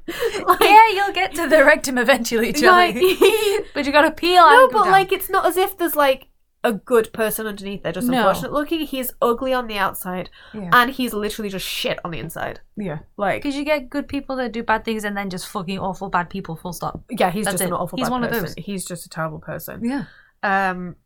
And I know you asked me before, did he ever watch this stuff back? Yes. He watched it back a lot. We're going to get into much, not now, not even today, probably. Ooh. We're not going to get into how he watched himself back. Oh, shit. But we are going to get to it. So that door that you were rattling, it's rattling back, baby. Is it? It's Jimmy in the door. It's concerning. You can hear a scuffling sound in the lock, like something's almost laughing at that behind me. Oh, it's laughing. It's laughing. It's terrifying. Now, Steve always loved his kids in the grossest way imaginable. Yeah. I think because they were extensions of himself, and he loved himself. He loved people he felt like he owned. But as he got to know Susan and have her around the house, he began to love her too. Josh graduated from college, and at his graduation ceremony, Steve ended up filming Susan a lot more than Josh. That's cringy as fuck. It's in so many levels. Like, you go to your own son's graduation, who is a turd. You don't even video him. You're just filming his wife. Yeah. Who is your daughter-in-law? Fucking It's dumbass. just... Circling back to a question that you asked me a moment ago, it turned out that Josh couldn't keep a job. It wasn't that he was unqualified or that he was stupid. He had some pretty good tech skills, and if he put his mind to it, he probably could have done quite well for himself. But that sense of being better than everyone else that he had in college when socializing and looking for a girlfriend, he carried that over into his adult life. He was always smarter than his bosses, and he always knew best, and he made sure that everyone knew all the time that he thought he was the smartest person in the room. That's a messy way to tangle at work. It's hard to be around people like that. It is. It's insufferable. And the next line says, they're fucking insufferable. It literally says it right there. It does, I see it. I haven't even been reading your notes. Good, I hope not. They're my notes. Yeah, you do that to me on my episode. You're like, that's just because I like reading. I just like to know these things. I'm like, yeah, read now to you, dumbass. Wait. Anyway, he ended up getting let go from job after job. And of course, Susan was picking up the slack. She worked her ass off, and she got a promotion and her first car. Hell yeah. Good on you. Well done. You love that. By the time 2003 came around, the pair had moved to Yakima, which is about 160 miles away from Puyallup. A quick Google Maps tells me that it takes almost 2 hours 30 minutes to drive from one to the other. Susan and Josh had got a job together managing a retirement home out there. Ooh. I don't quite know how they did that, but it's like 2003, so whatever. They were able to live in an on-site apartment, which was super convenient as it meant no commute. And they were able to put some distance between themselves and gross Steve. Good. Steve had started annoying Josh. Not only was he gross in every conceivable way, but he was also making snide little comments at him all the time, and he was trying to undermine him in front of Susan. Is that upside down too? No, I just... Shut up. Now, it wasn't hard to undermine Josh, considering that he is a creature you find under a big rock after a heavy rain. And then you squish it. But it's not cool to make your son look bad, to make yourself look bigger in front of your daughter-in-law. Yeah, it's really weird. I've said it before, and it won't be the last time I say it. This whole thing is a fucking train crash. It's a dumpster fire. It's a shit show. Whatever it is, it's awful, and poor Susan was caught right in the middle of it. I'm nodding, absolutely. The pair ended up moving on from their jobs at the senior living centre because Josh couldn't stop disagreeing with management, and nobody else from the company in the area would consider taking him on because he had a reputation for being so difficult to work with. Yeah. Because he's an expert in fucking everything, he decided he could totally be a long-haul big rig truck driver. At least that gets him away from Susan. Go and get in your little truck and fuck off. Go drive those like 100-mile roads. The thing is, in America, like 100 miles, they're like thousands of miles. Yeah, mate. it was just, being careful. The thing is, like, driving those things is really fucking hard. Yeah, of course, like, it takes skill. They're massive, and you have to do a lot of training before you can even get a license to drive. There's a lot of responsibility. There's a lot that goes into it. It's not easy. No. Even though they moved all the way to Yakima, Steve would continue to visit them a lot. Of course he did. He obviously just loved his son so much that he couldn't bear to be away from him. Just wanted to video his wife. And it's nothing to do with his gorgeous wife less than half his age. Of course that's not anything to do with it. Now, what you might not know about Steve Powell is that he actually has a secret talent. I use the word talent loosely, but it's definitely a hobby, and I want to see if you can guess what it is. So, multiple choice. You know how sometimes you give a look to a friend like, fuck, what do we do? I'm giving that look to the mic. Yeah, she's looking at the mic like, help. The microphone can't help you. I know. So, I've actually turned to face you. I feel quite intimidated. You feel exposed. I can't see the multiple choice. I'm going to read it to you. Yay. So, which of these is Gross Steve's secret hobby? Multiple choice. A. He has a side hustle as a clown at a birthday party by the name of Ha Ha Steve. Okay. B. He writes and sings his own music and has recorded albums under the name Steve Chantry. C. He performs slam poetry at underground clubs under the alias of Stephen Power. Or D. He tries to get amateur photography published under the name Shutter Steve. One of these is true. I want to go with D. Is that your final answer? But I really want it to be C. Because if he loses all those battles, then good. What's your answer? I can't decide. You're going to have to decide. I remember laughing at A. What was it? Clown, haha, Steve. Now, clown for me is very John Wayne Gacy. Yes. So I was like, nah, there's no second clown, right? There's not another weird clown. Fucking murder clown. No, I don't want that. I don't want that. But the clown's in the bin. The murder clowns can go in the bin. Sorry. I want that on a t-shirt. Pilot. Murder clowns can go in the bin. If we ever do merch, I really want to have murder clowns. I would love can go it in if the we bin. could do that. And would be fun. Like on the side of the mug, there'll just be a picture of like a garbage can with a wig sticking out of it and a honky nose on the floor. And then another mug with like a little bin with like flames coming out of it. Oh my god, that can be on the back of the mug. Yeah. What's your answer? Stop stalling. I'll go with D. The answer is B. Gross Steve is a musician. Again, loose term. I'm actually going to try and put some of the recordings of his songs here. Oh.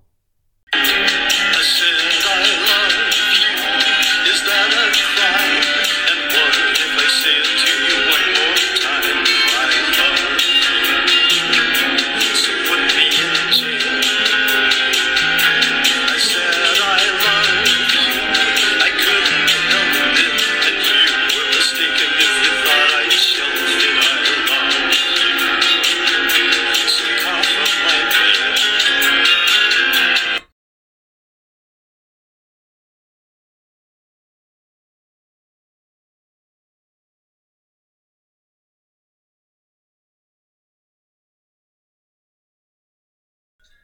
Cough up my tail. I think Taylor's in a story. Oh. He knows where he should be going. Going to jail. Get in there. Get in jail. Put yourself in the bin, sir. Oh my god. Just right, sang it. I'm going to try and put that song in. If it didn't work, I can only apologise. Unbelievable. Anyway, Steve liked to write songs, and they were terrible. He got Susan to listen to all of them, who probably told him they were nice out of awkward politeness. Yeah, definitely. But Steve got the idea that she loved them. Oh, I bet he imagined her as like a groupie.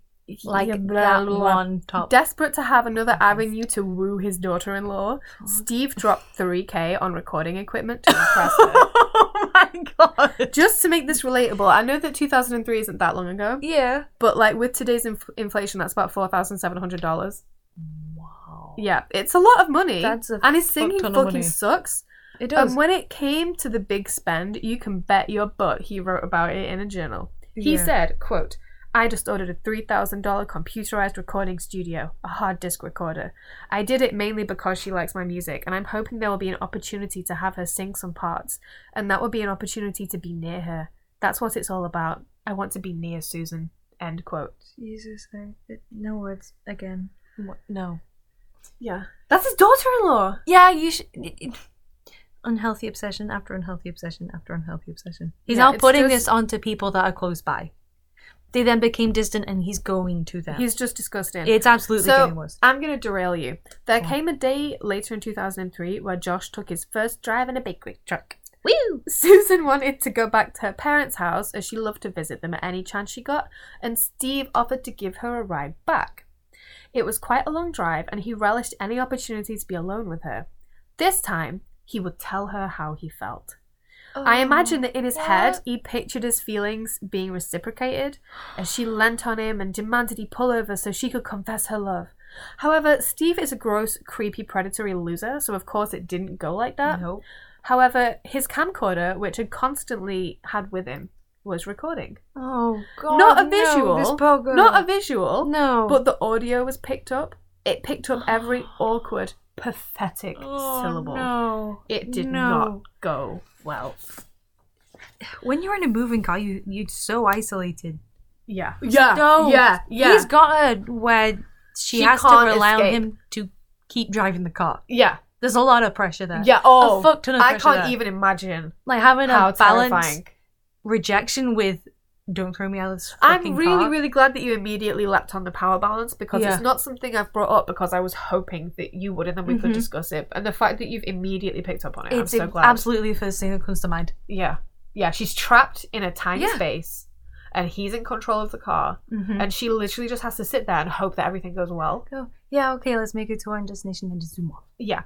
To safety. So instead of being a suave, sophisticated silver fox like he clearly thought he was, Steve ummed and ahed his way through a cringy monologue about how much he'd fallen in love with Susan and how he desperately hoped that she felt the same for him. She did not. No. She made it abundantly clear that she just wanted to be a daughter-in-law, and she viewed herself as being only a step below his own children in terms of their familial relationship. Obviously, we have the benefit of knowing how gross Steve lusted after his own daughter and fantasized about her. Maybe for him that familial bond is a turn-on. Or maybe as he sees people as no more than animals, he doesn't see anything wrong with breeding with your own kind. Yeah. That felt horrible to say. So much of this story just makes the inside of my mouth feel icky. Susan handled it like a boss. She did. She drew the line and she said how it made her feel and made it clear that going forward she didn't want to have any kind of relationship other than a father-in-law and daughter-in-law, which is what it should have been from day one. But she made that clear. When she got home, she obviously told her husband what happened. Josh confronted his creepy dad. But what did Steve say to him? We're going to play another guessing game. What did gross Steve tell Josh? A. He didn't say any such thing to Susan and she made the whole thing up. B. He told Josh the truth and apologized for creeping on his wife. C. He said Susan started the whole thing by leading him on. D. He threatened to kill Josh if he ever told anyone. Jesus. Remind me of A and C. A is, he didn't say any such thing to Susan and she made the whole thing up. Right. C, he said Susan started the whole thing by leading him on. C, victim blaming. It's C. Oh, fuck. Yeah. Steve told Josh that it was Susan's fault he fancied the pants off her because she'd been leading him on for years. It wasn't his fault that his daughter-in-law was such a tease. He was only reacting in the way that any man would. What? Yeah, a man can also reject someone. Exactly. As that fucking but it's the occurred fact to you, that but he no. had the audacity to say that by being kind and friendly to her father-in-law, she was teasing him and flirting with him and leading him on and, like, seducing him. None of that fucking happened. Of course None it didn't. of it fucking happened. No, and even if it did, he can say, you shouldn't be doing that. Fuck exactly. Off. So Susan, after this, didn't want anything to do with Steve. In fact, when Josh would just talk on the phone with his dad, she would seethe. I can't even imagine how shitty she must have felt. The fact that Josh still kept up a line of conversation with him after that. That would be demeaning. I'd she feel very must have betrayed. felt completely isolated. Like if David's parents are incredible people. They are lovely. They're really incredible people. I've never had any kind of issue with them or falling out or argument or anything. They're wonderful. Nope. But, like, say hypothetically, like, I had a problem and I needed to come to David and say, look, your parents or your mum or your dad have said this, this, this. I would expect him to listen to me and support me. Yeah. You know what I mean? And I would do the same for him. Yeah. None of that would happen because our relationships are all perfect. But, you know, I would expect the backup. And the fact that Susan, like, Josh still spoke to him on the phone. Like regularly. With that, for me, is pretty much Josh is agreeing with his dad. If he's willing to keep him in the picture. Exactly. And their prior history with each other where Steve's toxic behaviour benefits Josh, this is just the same thing but with their marriage. Exactly. So what if, you know, allegedly Susan started all blah blah blah. Exactly. This guy isn't going to give The a thing fuck. is, 6 months after this weird creepy confession, the couple moved to Utah near Jennifer. So, you remember how Jennifer the older sister? off? Yeah. So, remember how Jennifer, the older sister, got her chance to fuck off 1,000 miles away and she fucked off? Yeah. These guys have followed her. Okay.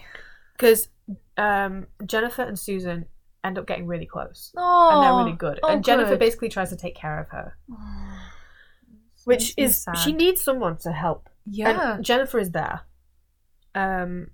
Where am I up to? So, yeah. Are you seeing a pattern here? Every young woman close to Steve Powell is getting far away. Yep.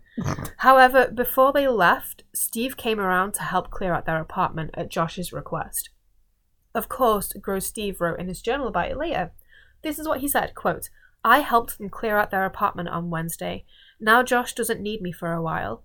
It's interesting that he was upset at me for telling Susan I was in love with her, but needed my help too much to stay away. End quote. So he admits it now. Oh yeah, freely. He is so fucking full of himself. He is. I can't deal with how much he just loves himself. It's fucking nuts, and the narcissism is on another level. It's just a constant cycle of delusion. Yeah. So Susan didn't have to deal with Steve much anymore because they were all the way in Utah by now. However, she still had to deal with Josh.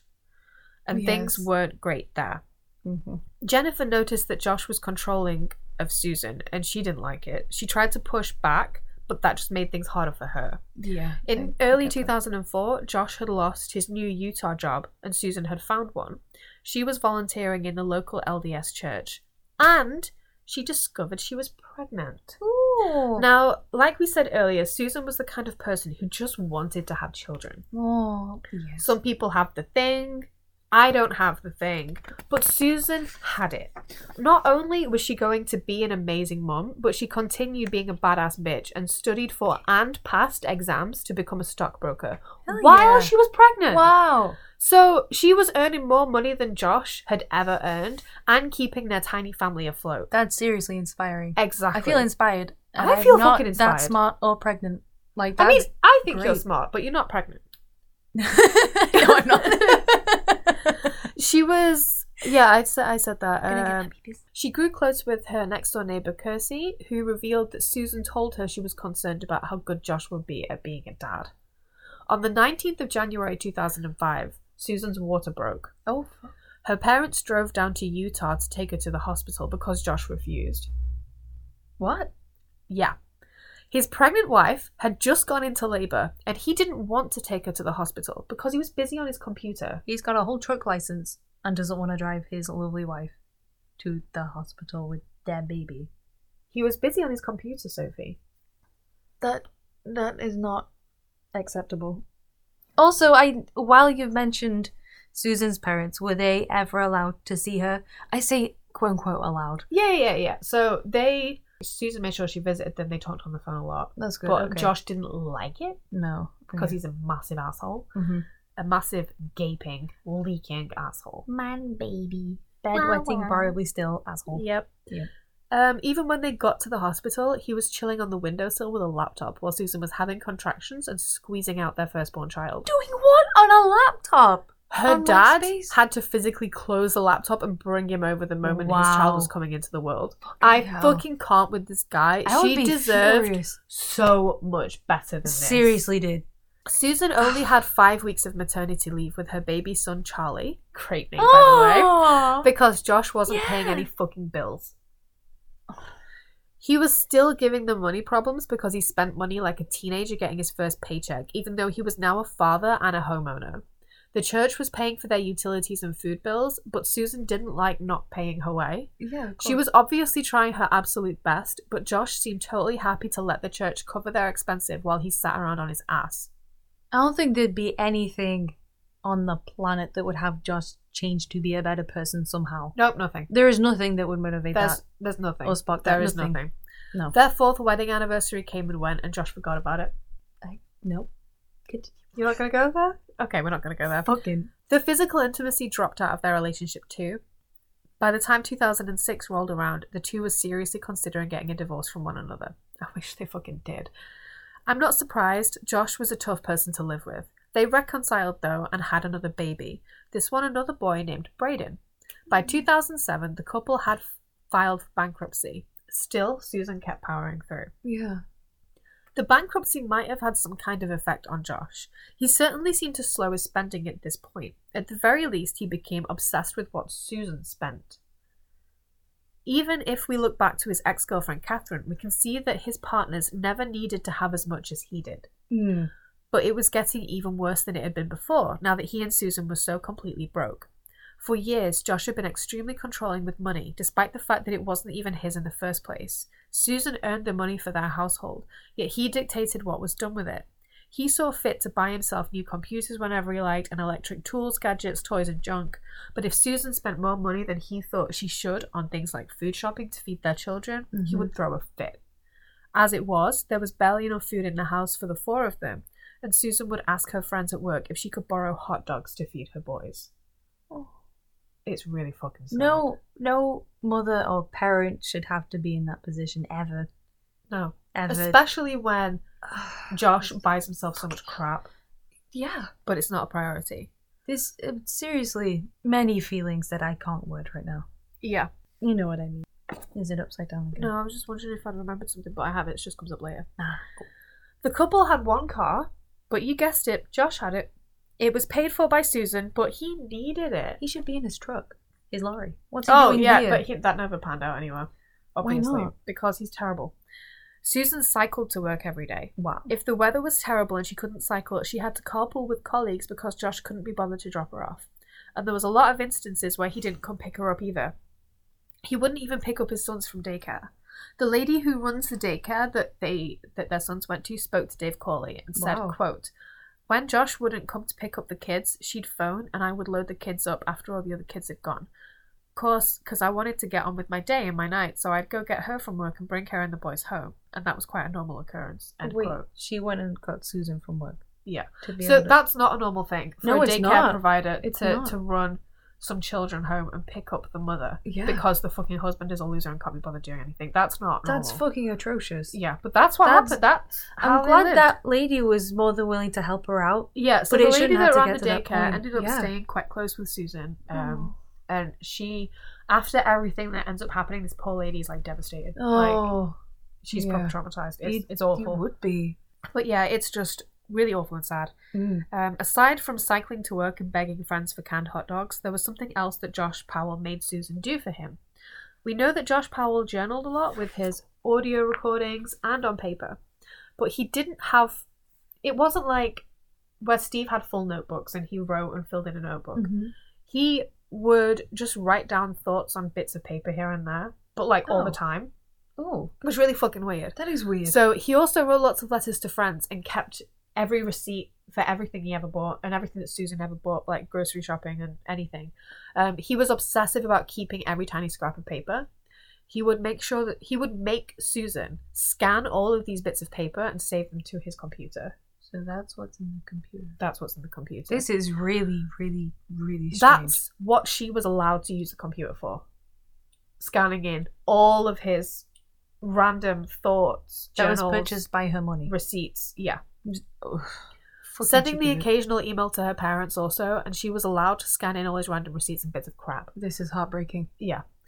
Susan also had to research what was on sale at each supermarket and put it into a spreadsheet to compare prices. She had to get the cheapest of literally everything. Josh would get pissed that Susan would feed the boys at home. Josh said that his sons got 1 meal a day at daycare and that he didn't want them to eat his food because they would just poop it out later. This is one of the most controlling things I've ever heard. Yeah, this is bad. This is fucking disgusting. It's fucking disgusting. She needs to get out. They need to get out. It's so awful. It is. It's no surprise that by the time 2008 rolled around, Susan was looking for a divorce once again. This was the point where she'd had enough. She'd been living like this for years, and she was so tired of it. Josh owed her parents $3,000 from a debt that he racked up years ago, and Susan was sending her mum and dad $50 every paycheck to pay it back to them. For her birthday that year, Susan got home from work to see the cake that she'd started to make that morning still unfinished on the counter. Josh didn't look up from what he was doing, instead saying, "Why don't you finish the frosting on your cake?" The next morning, Josh got Charlie to give Susan her birthday gift, muttering that he'd spent good money on it. The gift was a very cheap, very shitty plastic whiteboard that you put on your fridge with magnets. Literally. The plastic around the outside was actually snapped and had gone a funny yellow colour. It's tacky and shitty, and he probably got it at a dollar store somewhere. Oh, got it from behind his computer on the window. I thought, what is it with him and how much things go by monetary value? Oh yeah, this costs so much, be impressed. Oh, this engagement ring's the best. So much money. So much diamond. Yeah, he's just... But it's the fact that, like, it's her birthday. He buys himself so much stuff. And she literally just got, like, an old, yellowed, magnetic whiteboard calendar. It is her birthday. Yeah. And it's fucking shitty. It's disgusting. It's a bit rich considering as well how much he spent on himself. Yes. A neighbour who helped Josh fix his decking commented to Dave Cawley. Have I mentioned Dave Cawley yet? He's this guy. He did a fucking amazing podcast. Listen to it. He commented to Dave Cawley that Josh had some really nice tools. I've already mentioned that Josh liked to treat himself to gadgets, but according to this guy Dax Guzman, they were fancy as fuck. Wow. Quote, he had like DeWalt everything. His compressor, his saws, his screwdriver set, everything that he had was top of the line. It was nice, end quote. I don't know shit about tools, but I had a quick Google, and a 12-piece set of DeWalt tools will set you back about $2,000. DeWalt's are really good. Yeah. Dad likes them. Oh, okay. He's really sweet. He's like, oh, he loves it. But we're a Stanley family, so. It's a decent chunk of money. Josh bragged to Dex that because he bought his tools before he declared bankruptcy, then the bankruptcy wiped off all the debt he built shopping, and he basically got them for free. I grit my teeth. This man would not be safe around me. No, absolutely not. Josh obviously liked controlling Susan's money and spending it, but it wasn't just Susan he was getting money from. Dave Cawley discovered that Josh Powell was also potentially committing insurance fraud by getting himself rear-ended and then claiming insurance payouts for injuries. Oh yeah. No, that's so risky. What do you mean? Like, getting caught and then fucking over your whole family with it. Oh, he didn't care about that. I know. Yeah, he just wanted free money because he wanted it. And this fucking guy knows absolutely no boundaries whatsoever, and there's no low to which he will not stoop. Gross Steve was also lurking again. Susan couldn't escape him whenever Josh wanted to visit family because the children had to go too, and Susan didn't want to let them out of her sight. No. Steve had been keeping himself busy recording and writing music. He still had his super expensive recording equipment, and he had written literally dozens of new songs. They were all about Susan. He had not stopped his infatuation with her. Does he ever name her in them? I'm guessing one of the songs he actually wrote about somebody else, but he renamed it something like it's got Susan in the title. I can't remember. But yeah, they're all about her. Yeah. No amount of recording equipment is going to make him sound like Frank Sinatra. But that's who you compared himself to. No, he should not. He wrote a song called Light of Seattle, which is about Susan. I shall play some for you. Is the question, and the effect amazes me.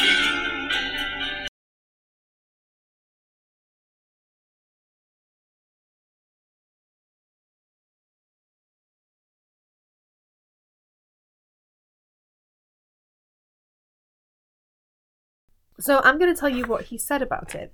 Quote, I think my Light of Seattle has a good chance of being in the common repertory, along with New York, New York, and Chicago is my kind of town, as the song about Seattle. End quote. He literally believed that this shitfest would be as big a deal as New York, New York. He's in such a bubble. He is... Fuck. Of course, not just the Light of Seattle was about Susan. Though they were all about Susan. She was his muse. His muse who had no idea or had given no consent to be the object of his constant obsession. So I had a look online and I was able to find some lyrics. And I just want you to read them. Okay. So there's two sets of song lyrics here and I want you to read them out. Great. Okay. Sophie's never seen these before. She didn't even know about this until literally right now. I'm just glad I don't have to sing this. No. I don't want you to sing it. I just want you to read it because it's disgusting. Okay. Make some room for me within you, for the moment I begin to smell the perfume in your hair and caress you everywhere. Oh God, don't sniff the mic. I'm missing you. I'm gonna be sick. I can love you in a secret way. I can love you each and every day. There is nothing I can't see. There is nothing you can't be. It's not perfect, but I'm missing you. Oh, we all but know. It's just knowing that he wrote it about Susan. Yeah. And it's so fucking... That's his daughter-in-law. It's so cute. Do you guys want the second song? Oh God, the second one is really bad. No? Tough shit, you're getting it. Tough shit. You're pretty as a little doll, and I would like to play with all the things that make a little doll so nice. And you could dance and you could sing, and you could do most anything. And I could taste your sugar and your spice. He's disgusting. Childish lyrics. Yeah, he's really shitty. Really gimmicky. Yeah. And I'd like to hold you close to me, and that's how it's supposed to be. And I'd pick you up and hold you to my heart. My little doll will be my friend. I hope it's more than just pretend. And you and I will never be apart. And we could find a little place, a dollhouse with a little space, to have some little dolls like you and me. And we'd be together night and day, with lots of time to laugh and play. And that's how we would live so happily. Isn't it just the most awful thing you've ever read?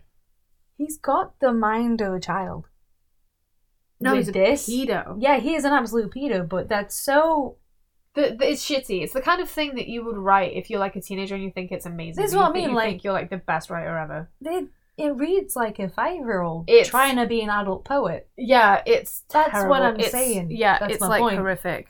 It's awful. Yeah. So as if having to listen to these beauties wasn't enough, Steve actually just threw it at me.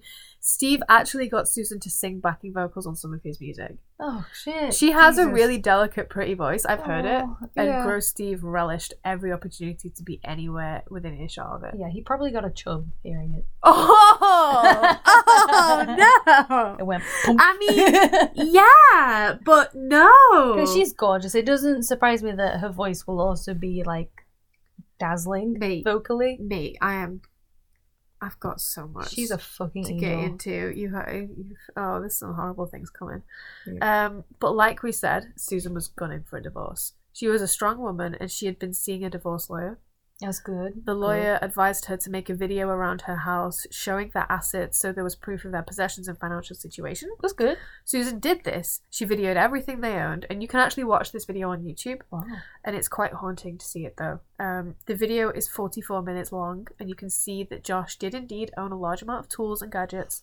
Around the same time, Susan wrote herself a last will and testament and put it in a safety deposit box that she didn't tell Josh about. The outside of the letter was stapled shut, and it read, quote, "For family, friends of Susan, all except for Josh Powell, husband. I don't trust him." End quote. That's heartbreaking. Yeah. No. Yeah. This document it's literally haunting and chilling to read now. Mm-hmm. Susan definitely had a feeling something bad was going to happen, and it's so sad to read her words. Quote, "For mine and my children's safety, I feel the need to have a paper trail at work which will not be accessible to my husband. We've been to church class about wills, and I know that he can override me with the legal paperwork, but I want it documented somewhere that there is some extreme turmoil in our marriage. It's an open fact I have life insurance policies over $1 million if we die in the next 4 years. If I die, it may not be an accident, even if it looks like one. Take care of my boys. I want my parents very involved and in charge of their lives. I love my boys. I live for them." End quote. I got chills. I can't to imagine say the least how she must have felt. To just have that looming feeling that something terrible is going to happen to her all the time. And it would never leave you. And it's the person that you married. Mm-hmm. And it's the person that you come home to every day, and they're just there and they're lurking and you can't get away. Yeah. I cannot imagine. No. In September 2009, things were very much still the same. We have an email that she sent to a colleague at work dated on the 22nd of September, which says the following. Okay. Quote, "I was worth $1 million dead and biking to work. You tell me how easy it would be to have an accident. I guess our main problem is I feel like I'm just an asset to be controlled. I make money, I take care of the house, kids, and put up with his crap. He could easily take me out. My turning point was around 2 years ago in June. My dad told me that I'm an abused wife, I just don't have bruises, so I've slowly been trying to turn things around. I've often said I wish he would cheat on me to make it easier to actually end things." End quote. I forgot what I was going to say. I'm speechless. Yes. Can I read that over again on the notes? Shit. It's this bit. Oh yeah, it reminded me because he wasn't even happy about his kids being fed. Of course, he's not going to care about his wife getting to work safely. Exactly. They're definitely things more than people, and it's clear he's picked that up off his dad. Yeah, they're assets. They're literally things around to improve his life. That's it. That's all the value is. By November 2009, Susan became convinced that she was pregnant once again. She was feeling nauseated frequently and tired a lot. Oh no. She took multiple pregnancy tests, all of which were negative, including a blood test. Her dad, Chuck, told her to make sure that they had her blood tested for things other than pregnancy, as he believed something else was wrong with her. Yeah, that sounds like it. On the 16th of November, Josh did something extremely unusual. He told Susan that he loved her. For lots of married couples, this is not unusual at all. I tell David I love him multiple times a day. You do. It's probably really annoying. Probably.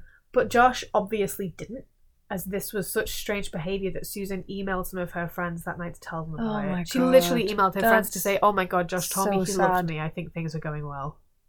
It's fucking horrific. No, it's a massive red flag. I hate it so much. I hate it. That is I've seen articles on several news sites claiming that in this period of time, in the weeks around November and December, when Susan felt mysteriously sick all the time, that Josh was making Susan lots of smoothies. These smoothies were said to be, quote, elaborate with, quote, weird ingredients. However, I haven't been able to find anything concrete as to whether this is true or not. It's just been reported on news sites that, friends of Susan have said this and this. But I've not been able to find out who the friends are that said that. So it could be true. Yeah. It might not be. I just haven't been able to find a source. Yeah. What we do know to be true, though, is that on the 6th of December 2009, Josh made Susan pancakes. A neighbour and friend of Susan, Giovanna Owings, has said that she came home with Susan on the 6th of December and Josh was making pancakes and eggs for dinner. It's not unusual for a husband to cook for his wife, but it was very unusual for Josh. Giovanna thought he was being sweet. Susan ate her pancakes and said that she suddenly felt extremely tired and went to bed. It was only 5 p.m. and this would be the last time that Susan was ever seen again. Wow. And that is where we're going to leave this episode. All right. This is going to be 2 parts. Yep.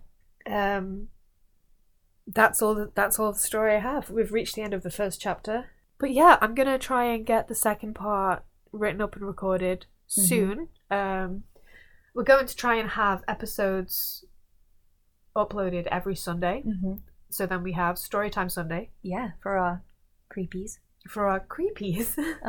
Creepy sweeties. We'll figure something out. We love you guys. We'll figure it out. But yeah, so we're going to try and have episodes up every Sunday for Storytime Sunday. I'll try and get this uploaded in time for Sunday this week. We'll try and get part 2 done for next Sunday. Because we love you.